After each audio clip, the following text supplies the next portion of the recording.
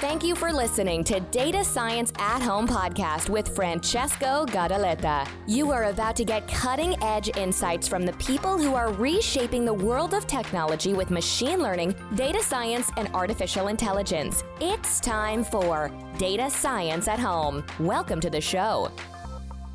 Welcome back to another episode of Data Science at Home podcast. This is Francesco podcasting from the headquarters of Amethix Technologies based in Belgium. Today I'm not alone. In fact, I'm very excited to introduce you to Jon Krohn, who's the author of a very interesting book that goes under the title of Deeplearning Illustrated. Hi Jon, how are you doing? Hi there, Francesco. It's wonderful to be on your podcast with you, and I'm doing very well today. Thank you. That's nice. So we have a lot to talk today because, in fact, I would like to start from a bit your background and your introduction so that the listeners of Data Science at Home podcast can get to know you. Sure, sounds great. So I'm the chief data scientist at a machine learning company called Untapped based in New York, and we build machine learning models that are wrapped behind nice user interfaces so that non-technical people can use them in a click and point way. And we're going to talk about this later on, I imagine, but the particular specialization that we have is building tools to automate labor-intensive parts of human resources or recruitment. So we try to make the lives easier of people who work in that space. In addition to my work at Untapped, as you mentioned, I had my first book just come out. It's called Deeplearning Illustrated, and we're going to talk a bunch more about that as well, I imagine. And I do a few other smaller things on the side. I teach my own deep learning curriculum here at the New York City Data Science Academy. I also guest lecture at Columbia University. And starting in September 2019, I began a research grant from the National Institutes of Health in the US to apply deep learning to machine vision research, and that's also at Columbia University. Wow, this is all very cool. I mean, I'm really eager to talk more about your book and also your projects. I would not say pet projects because they are pretty consistent projects in the real world. I mean, these are real world applications, in fact. Jon, I have one specific question before we start. What convinced you to write a book about deep learning in the first place? So in 2016, the International Conference on Machine Learning, ICML, was held in Times Square in New York, and our office is not far from there. So I went to this conference, and it just so happened, this is one of the best academic machine learning conferences there is. Alongside the Neural Information Processing Systems Conference, NIPS. So it was wonderful to be able to just kind of walk there, 10-minute walk up and watch these lectures. And I was struck by a particular lecture that was a history of artificial neural networks and deep learning from somebody who had been involved with this research from the 80s through to today. And he talked a lot about the deep learning community that was created that helped come up with the breakthroughs in deep learning theory, which are all kind of intuitive. And so they come about nicely through collaboration. And it sounded like from even having a couple beers with other people. And so inspired by that talk, then that evening I went to a popular meetup here in New York. And at the beginning of this meetup, they always ask, do you have any announcements? Does anybody in the audience have any announcements? And I stood up nervously and I said, I was at this talk this morning and I was really inspired. And I think it would be great to have a group in New York, like a deep learning study group to study deep learning together. And as I spoke, I became more and more nervous because as I looked around the room, it didn't even really seem like anyone was nodding their head. A couple hundred people there, not really making much eye contact. And when I sat down, nothing happened. Then there was a talk for an hour. And at the end of the talk, I was swarmed by about a dozen people, and they formed the beginning of this deep learning study group that I had. And so I just had this email list of first a dozen people, and very quickly became 150 people, And now I think we're something like 200 or 250 people, and we get reliably 30 or 40 people coming out to every study group session. So that started in 2016. And so because I was organizing these study group sessions, we would agree together, what textbook chapters to study or what academic lectures to view, and then we would talk about it for a couple of hours.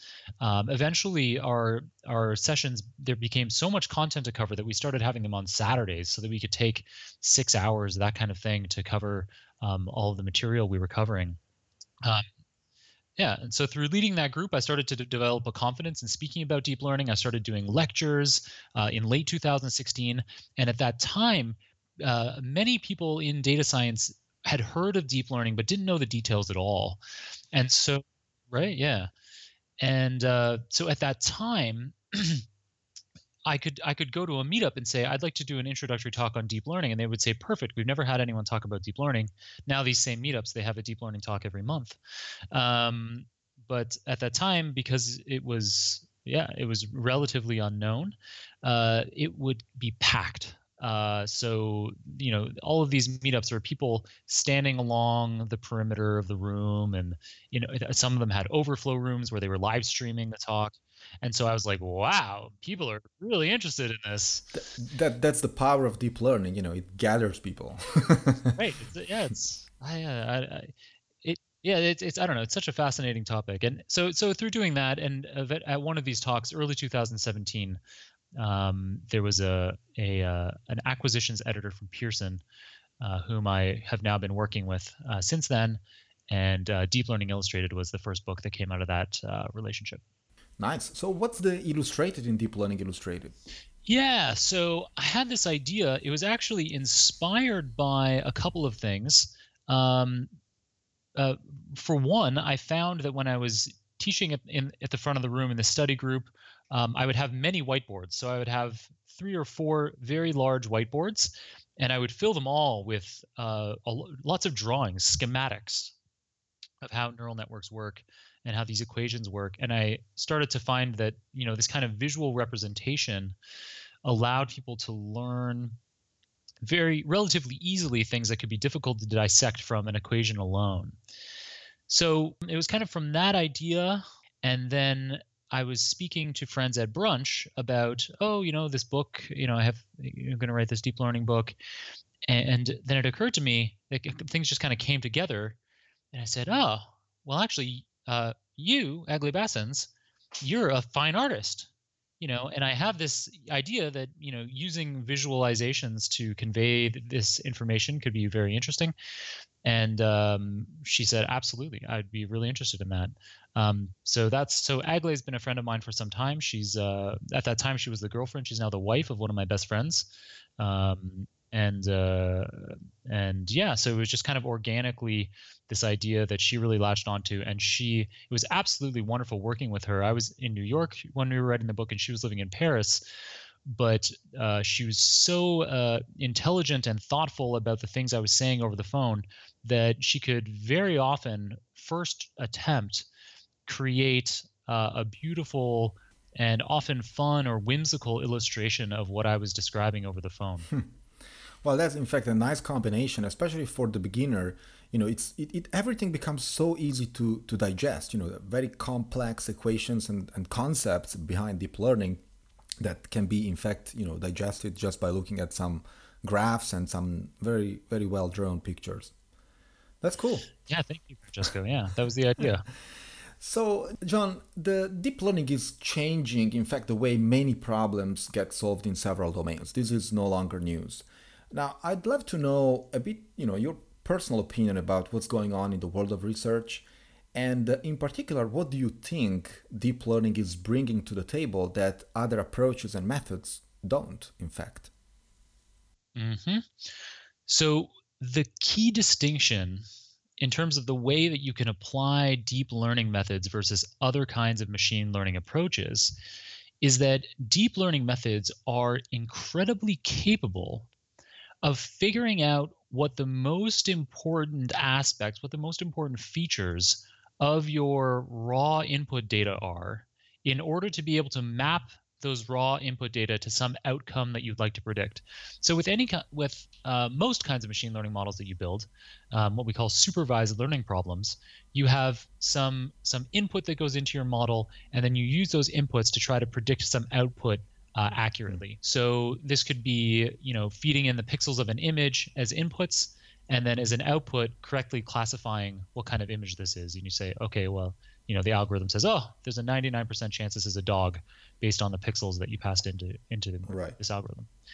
So deep learning models are extraordinarily good at being able to figure out, okay, I need to be able to distinguish cats from dogs. So it figures out what are the low-level features amongst the pixels that represent cats versus dogs, and it also figures out how to combine these low-level features into more complex, more abstract visual representations. And so, what a deep learning network is, it's composed of artificial neurons, which are really simple algorithms that are designed to loosely mimic the way that biological brain cells work. And if you can arrange them together into what we call an artificial neural network, and this is designed to be similar to the way that biological neurons in your brain are connected to each other. And so if you stack many layers of these artificial neurons together, then, going along with that machine vision example that I just gave, then you can have a first layer of artificial neurons that looks for very simple aspects of the input pixels, like straight lines. And then a second layer of artificial neurons can recombine those straight lines into curves and corners. The third layer can recombine those curves and corners into even more complex, more abstract shapes, until through several layers of these artificial neurons, you can then have it be having a visual representation of what a dog is versus a cat, and it can output very accurately whether it's looking at a dog or a cat. So that ability to have these layers of artificial neurons and automatically extract from your inputs the most relevant parts of those inputs for solving the problem that you're trying to solve, that's what makes deep learning so powerful. Yes, indeed. And this approach, in fact, is working pretty well for computer vision, but also for numerical analysis. So not only images, like distinguishing cats and dogs, as you mentioned already in your example. Now, of course, this is taking place all over the domains, in fact. From biological vision to natural language processing, there are many language models that are based on deep learning. For example, one of the most recent ones, the GPT-2, which was not released by OpenAI, but by another guy who replicated it entirely. To machine art, to video games, especially those ones, the ones published and proposed by OpenAI. Now, it seems that deep learning is the way to go for anything, right? So what are the limitations you personally see in this technology?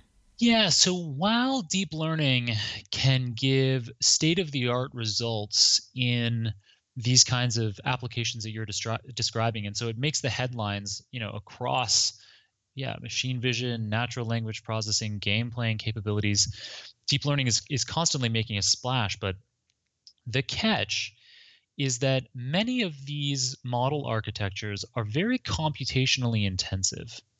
And so if you're building a production system, so let's say at Untapped, we build lots of web applications that work over the internet. And so these kinds of deep learning models, the ones that we deploy, it wouldn't be possible to have them run efficiently in the client's browser. So, many models, you could just have it be downloaded and run within, say, the JavaScript in the client's browser. So with deep learning models, you usually, though not always, for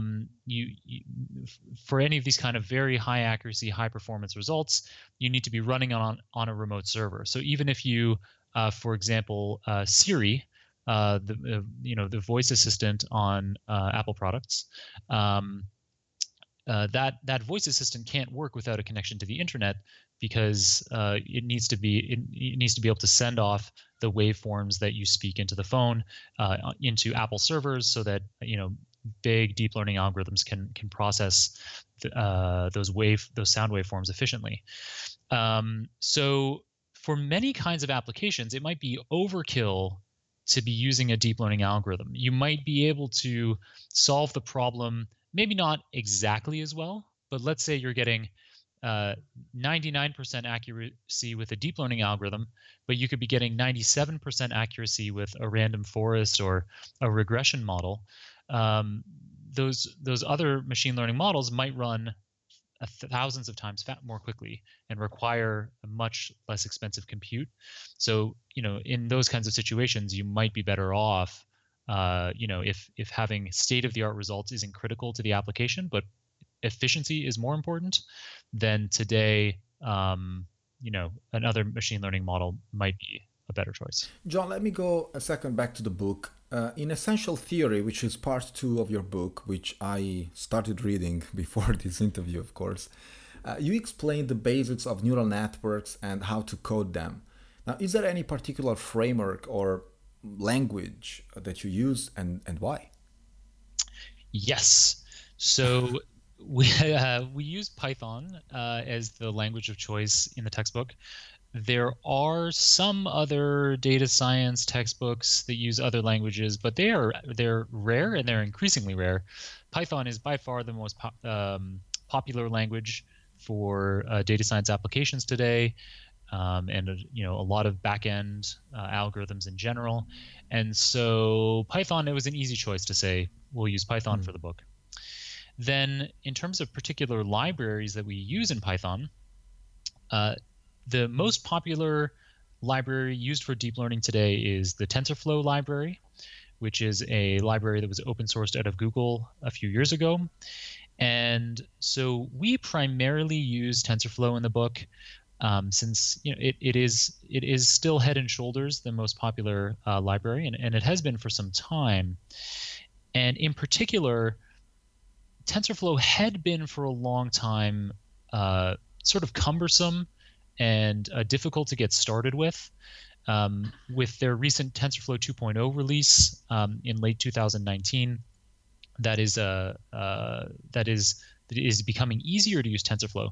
But the reason why it has become easier to use TensorFlow is because of this high-level neural net building API called Keras, Keras. Right. And so we focus on using Keras in the book, and we use Keras to very easily build powerful deep learning TensorFlow models behind the scenes. And so primarily the focus is TensorFlow and using Keras to build these TensorFlow models. But on top of that, we also do provide an introduction to another library called PyTorch, which was developed at Facebook. And this PyTorch library is increasingly popular. In fact, in 2019, it has begun to eat somewhat into the popularity of TensorFlow. And there's many reasons for this. So PyTorch was designed to be used in Python natively, and so it feels very Pythonic. So as you use it, it feels, if you're used to coding in Python, it feels kind of the way you think it should, whereas TensorFlow is ported over from C++, and so it doesn't feel quite as intuitive. There are other reasons as well that we discuss in the book, but essentially because PyTorch is becoming more popular, we wanted to make sure that readers had exposure to PyTorch as well. And increasingly, I use some PyTorch when I teach deep learning introductory classes. So I still focus primarily on TensorFlow and Keras, but I do teach some PyTorch as well, because if you learn those three libraries, TensorFlow with Keras and PyTorch, then 99% of production deep learning systems, you'll be able to go in and understand what's going on and make changes to that. So, you have all your bases covered. It also is interesting educationally by seeing the differences between the way that you use PyTorch versus TensorFlow. You get to have a better understanding of the way that deep learning works. What's your favorite one? Tough question, between Keras and PyTorch. Yeah, that is a tough one. And they become more like each other all the time.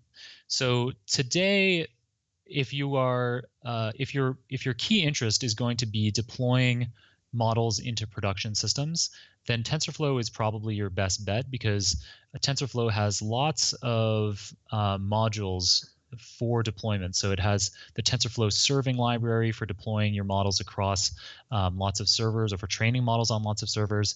There's the TensorFlow.js library so that you can deploy smaller models into the person's browser. TensorFlow Lite for embedded applications, TensorFlow.io and TensorFlow.data for your pre-processing needs, so that you can have all of your pre-processing happen right in that TensorFlow graph, and so it's easily portable across devices. So you might train on your laptop or a server, and then you can deploy it to many servers or browsers. So it's very easy and portable, and useful across so many different kinds of applications, whether you're talking very high power or very low power. So that's the main advantage of TensorFlow, but the PyTorch people are aware of that TensorFlow advantage, and so, every few months with a new release of PyTorch, they are better at having PyTorch algorithms ready for production. The flip side is that if you're mainly interested in building your neural network, say in a Jupyter notebook interactively, then PyTorch might be more fun to use. And then same thing, TensorFlow is the big thing. This TensorFlow 2.0 release in late 2019, a huge impetus behind that release was to make it more fun and easy to use, like PyTorch is. Well, personal choice, I prototype in Keras in like 10 lines of code. I get my amazing neural network, I see if it works on my data, and then if I really want to squeeze the CPU on top of that, I just move it to PyTorch. That's a personal touch on how I do things. Yeah, that sounds great. And you can also, something that is useful is there's an open standard, ONNX. ONNX. Yeah, and so you can build a neural network in PyTorch and then deploy it into TensorFlow serving by passing it through ONNX. So lots of ways that these libraries can work together. I think it's great to learn how to use them both, and you're familiar with both. You can probably attest to the fact that once you know one of them well, learning the other is fairly straightforward, right? That's true. Like with any other language, after all. Yeah. John, what do you think are the most influential variables that you found, at least to the best of your knowledge or experience, you found to influence quality of training, of course, also generalization and convergence of these machine learning models? Yeah, so I think probably the most important design decision is getting your layer type right. So there are different kinds of neural networks. Some of the most popular ones are convolutional neural networks, recurrent networks. You can have just networks that are called dense networks, which are they're a relatively simple architecture, but can be useful in some use cases. So you have your choice of, what kinds of layers of artificial neurons do you want to have in your network? And this is probably the most important design decision to get a high-performing and efficient neural network for the task that you're solving. So if you're solving a machine vision problem, then probably choosing a convolutional network. If you're solving some kind of problem that unfolds over time, like a natural language problem or a time series prediction, then you might want to be using a recurrent network. So that's probably the most important decision. And then the other thing to make sure that your model is generalizing well, it's very straightforward in any of these libraries to use a technique called dropout, which you would definitely be familiar with, Francesco.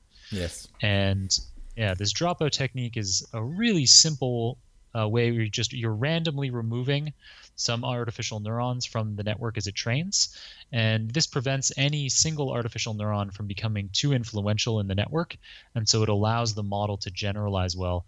If people are familiar with ensembling a number of models, it's the same kind of idea. Yeah, there is also batch size, for example. Oh, I mean, Francesco, there are so many. I mean, I could talk for hours about all the possible. Optimizer. I thought, yeah, exactly. So what optimizer do you choose? What learning rate do you have on your optimizer? You probably want to be using an optimizer that has an adaptive learning rate. So a very popular one is NADM, which is Nesterov Adaptive Moment optimizer. That would probably be my go-to optimizer recommendation. And then there's all kinds of things around how many layers of neurons do you have in your network? How many neurons do you have per layer? There are so many different hyperparameters that you can play around with. Then there's no way that we could go into detail on all of these configurations in this podcast. But I mean, in large part, that's the whole function of this book. Deep Learning Illustrated is meant to be, my rules of thumb across all of these different possible hyperparameters, providing you guidance on how you make a decision. Absolutely. Now, Jon, let's talk about something that you might be familiar with, which is bias. So, bias and training in machine learning.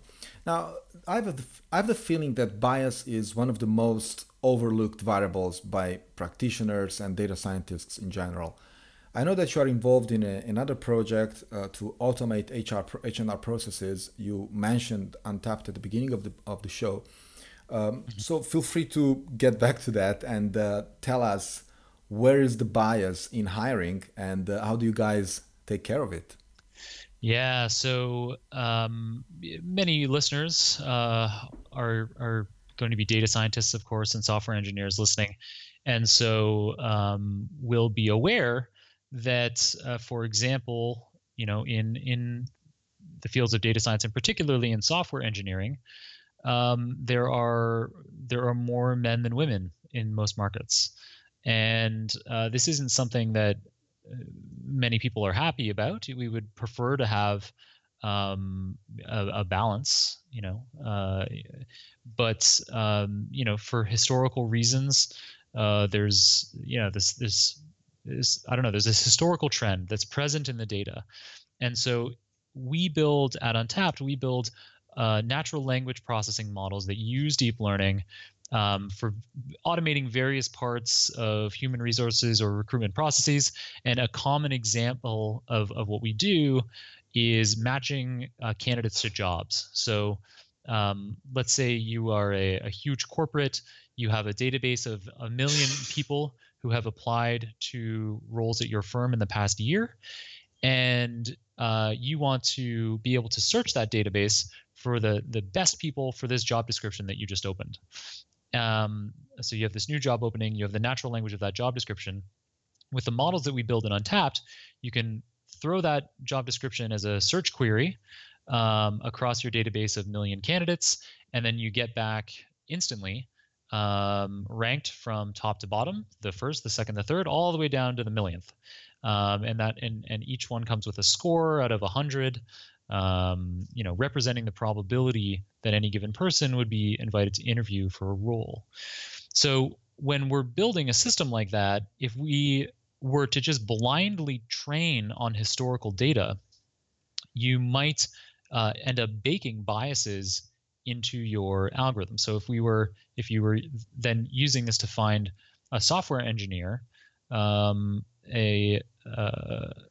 algorithm could say, okay, well, 90% of the time software engineers are men, so it looks in the resumes for things that are characteristic of male applicants.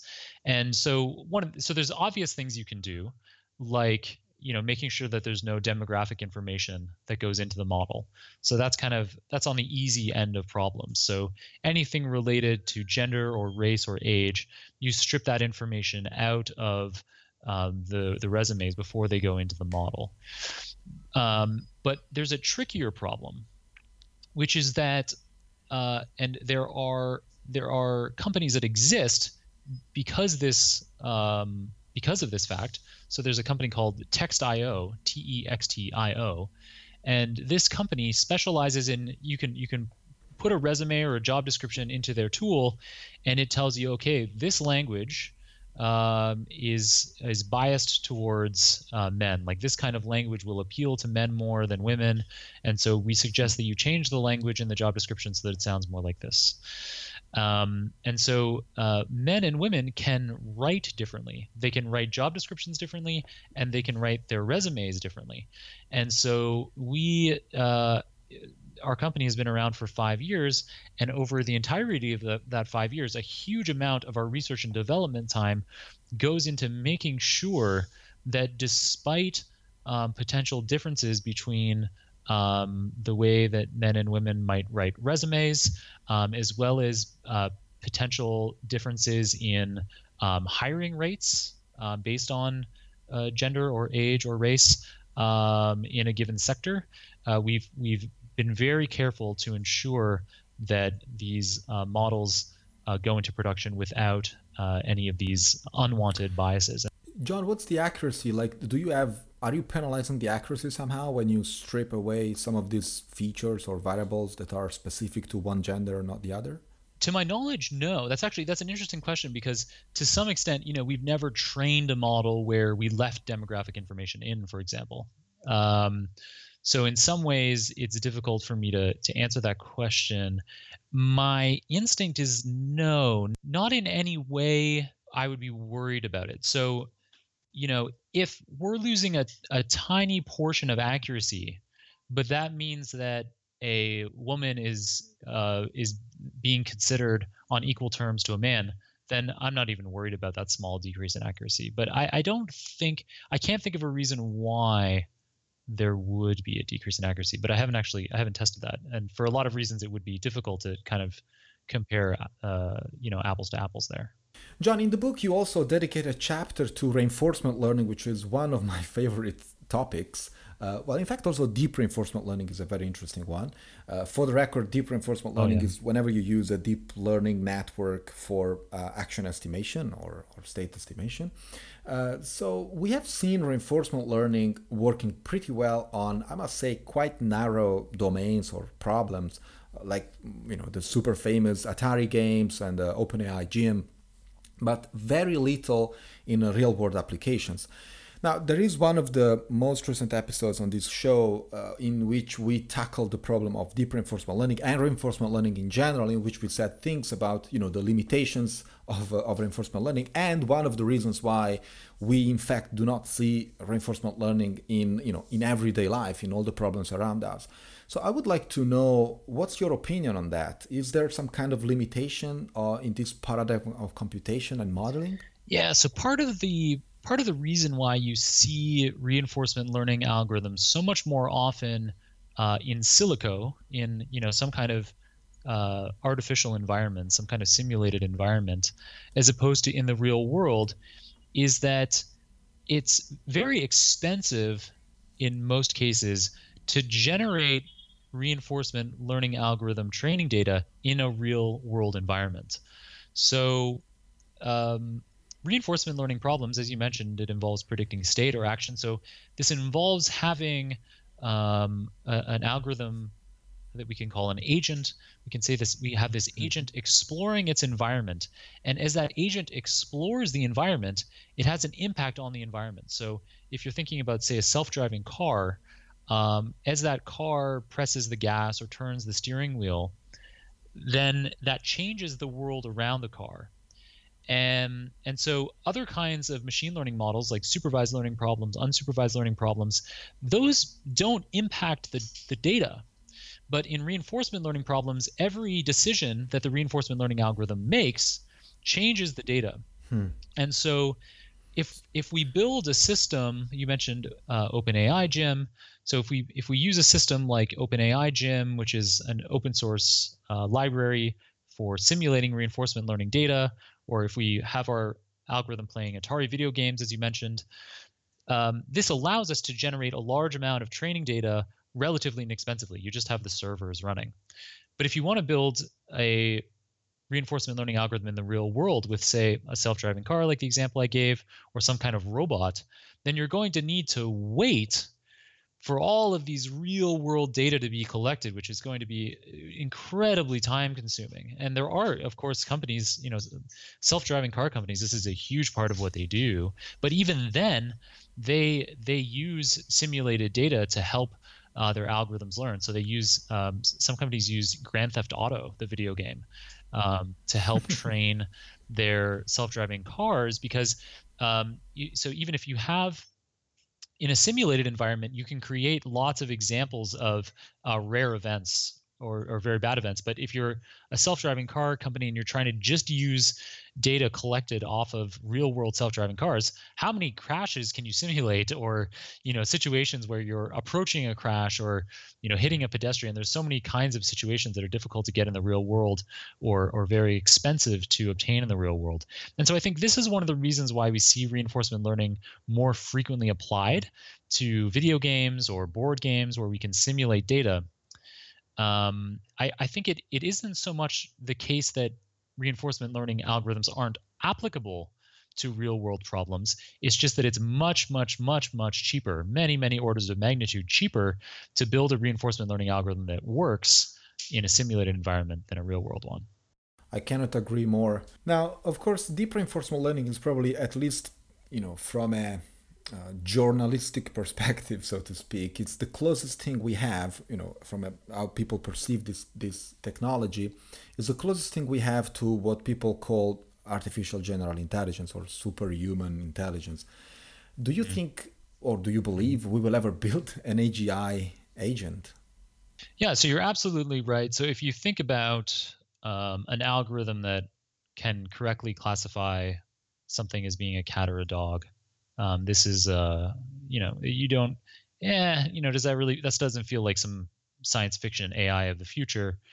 But having a robot that can walk around and make you tea and then drive you to work and beat you at chess and manage your stock portfolio, this kind of robot or machine, this seems more like the AI of the future that we see in movies. And so this is an artificial general intelligence, which is, so it's a single algorithm that has all of the intellectual capabilities and flexibilities of a given human.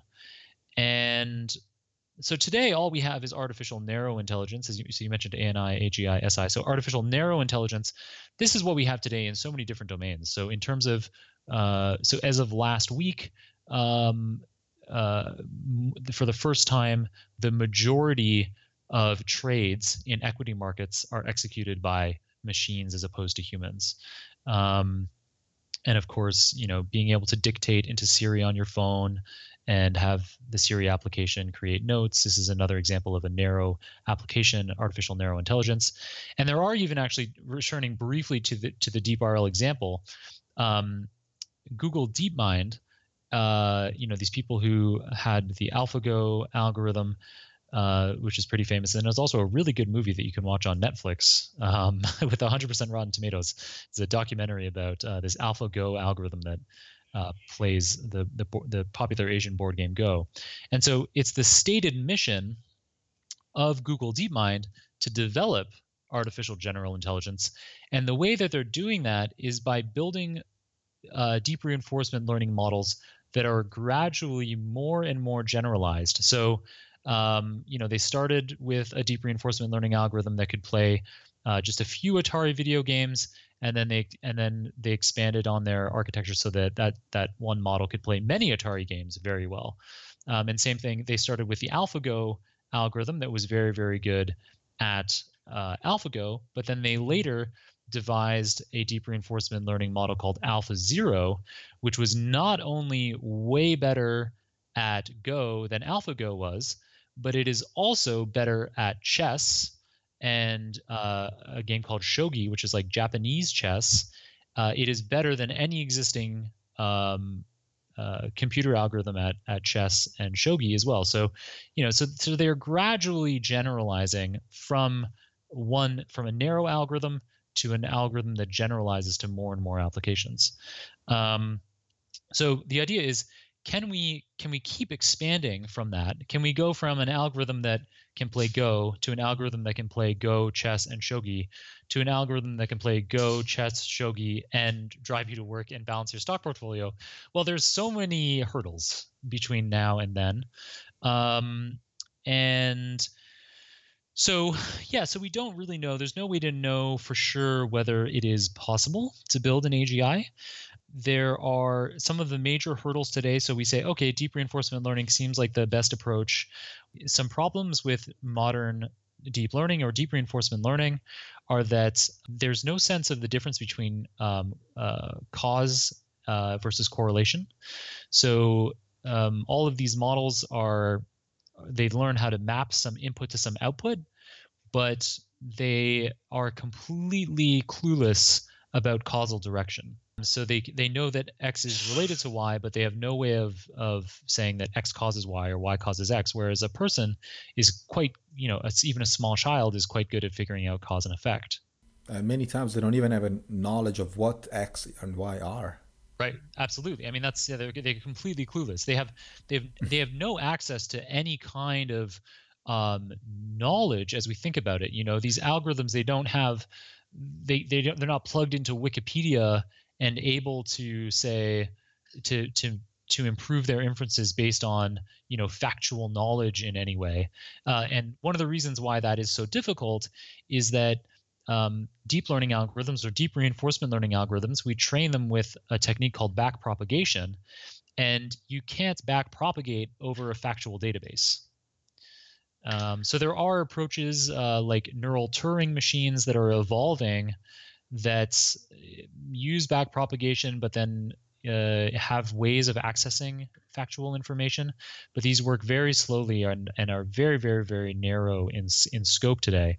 But so despite these kinds of limitations, so cause and effect, also any machine learning algorithm today typically requires very large amounts of training data, whereas a true general intelligence, like even a little child, can often from just an example or two be able to understand a relationship and remember that relationship. So those are some problems. Those are some of the reasons why we don't know how we're going to get to a general intelligence with the approaches that we have today. And as we begin to tackle some of these limitations, other hurdles will become visible. So an influential futurist named Nick Bostrom, who's a faculty member at Oxford University, he did a survey a couple of years ago at a AI conference, and he asked these AI specialists when they thought that AGI would occur, and the median estimate was 2040. Okay. Which is pretty soon. Yeah, I think I'm gonna see that. Yeah, I mean, a lot of people listening to this podcast will be around in 2040, and so does that? So Ray Kurzweil talks about that the creation of AGI as being this singularity, where as soon as we attain that, we don't know what lies beyond. So if we can engineer an intelligence or engineer machines to engineer an intelligence that is more intelligent than any given person on the planet, then what happens after that is completely unknown. So you mentioned ASI, which is artificial superintelligence. This is an intelligence that is more intelligent than humans. And from that same Nick Bostrom survey, the median estimate of when we will attain ASI is 2060. But that is completely, I mean, there's absolutely no way to have a good grounds for making that estimation, because it could be the case that the moment that we create AGI, ASI happens seconds later. That's when you reach the singularity. I mean, everything becomes approachable. Jon, we could stay here and speak all Friday night and Saturday included. Well, it was very nice to have you here on the show. I'm very sure that the listeners of Data Science at Home podcast will enjoy this conversation as much as I did. And of course, they will also enjoy reading your book, Deep Learning Illustrated, of which we'll report, of course, all the links and all the way to purchase the book or and all the other things that we have discussed in this show in the show notes of this episode. So I remind all the listeners of datascienceathome.com. And if the listeners want a nice deal, they can surf to informit.com, informit.com/ds at home. This link will also be reported in the show notes of the episode. They can use code DS at home to get a 40% off all books and ebooks and 60% off all video training courses. So go ahead, guys. Jon, it was great to have you here. I'm looking forward to see your next project. Yeah, it's been an absolute pleasure to be on the show, Francesco. Such great questions and so easy speaking with you. Thank you very much. See you soon. You've been listening to Data Science at Home podcast. Be sure to subscribe on iTunes, Stitcher, or Podbean to get new fresh episodes. For more, please follow us on Instagram, Twitter, and Facebook, or visit our website at datascienceathome.com.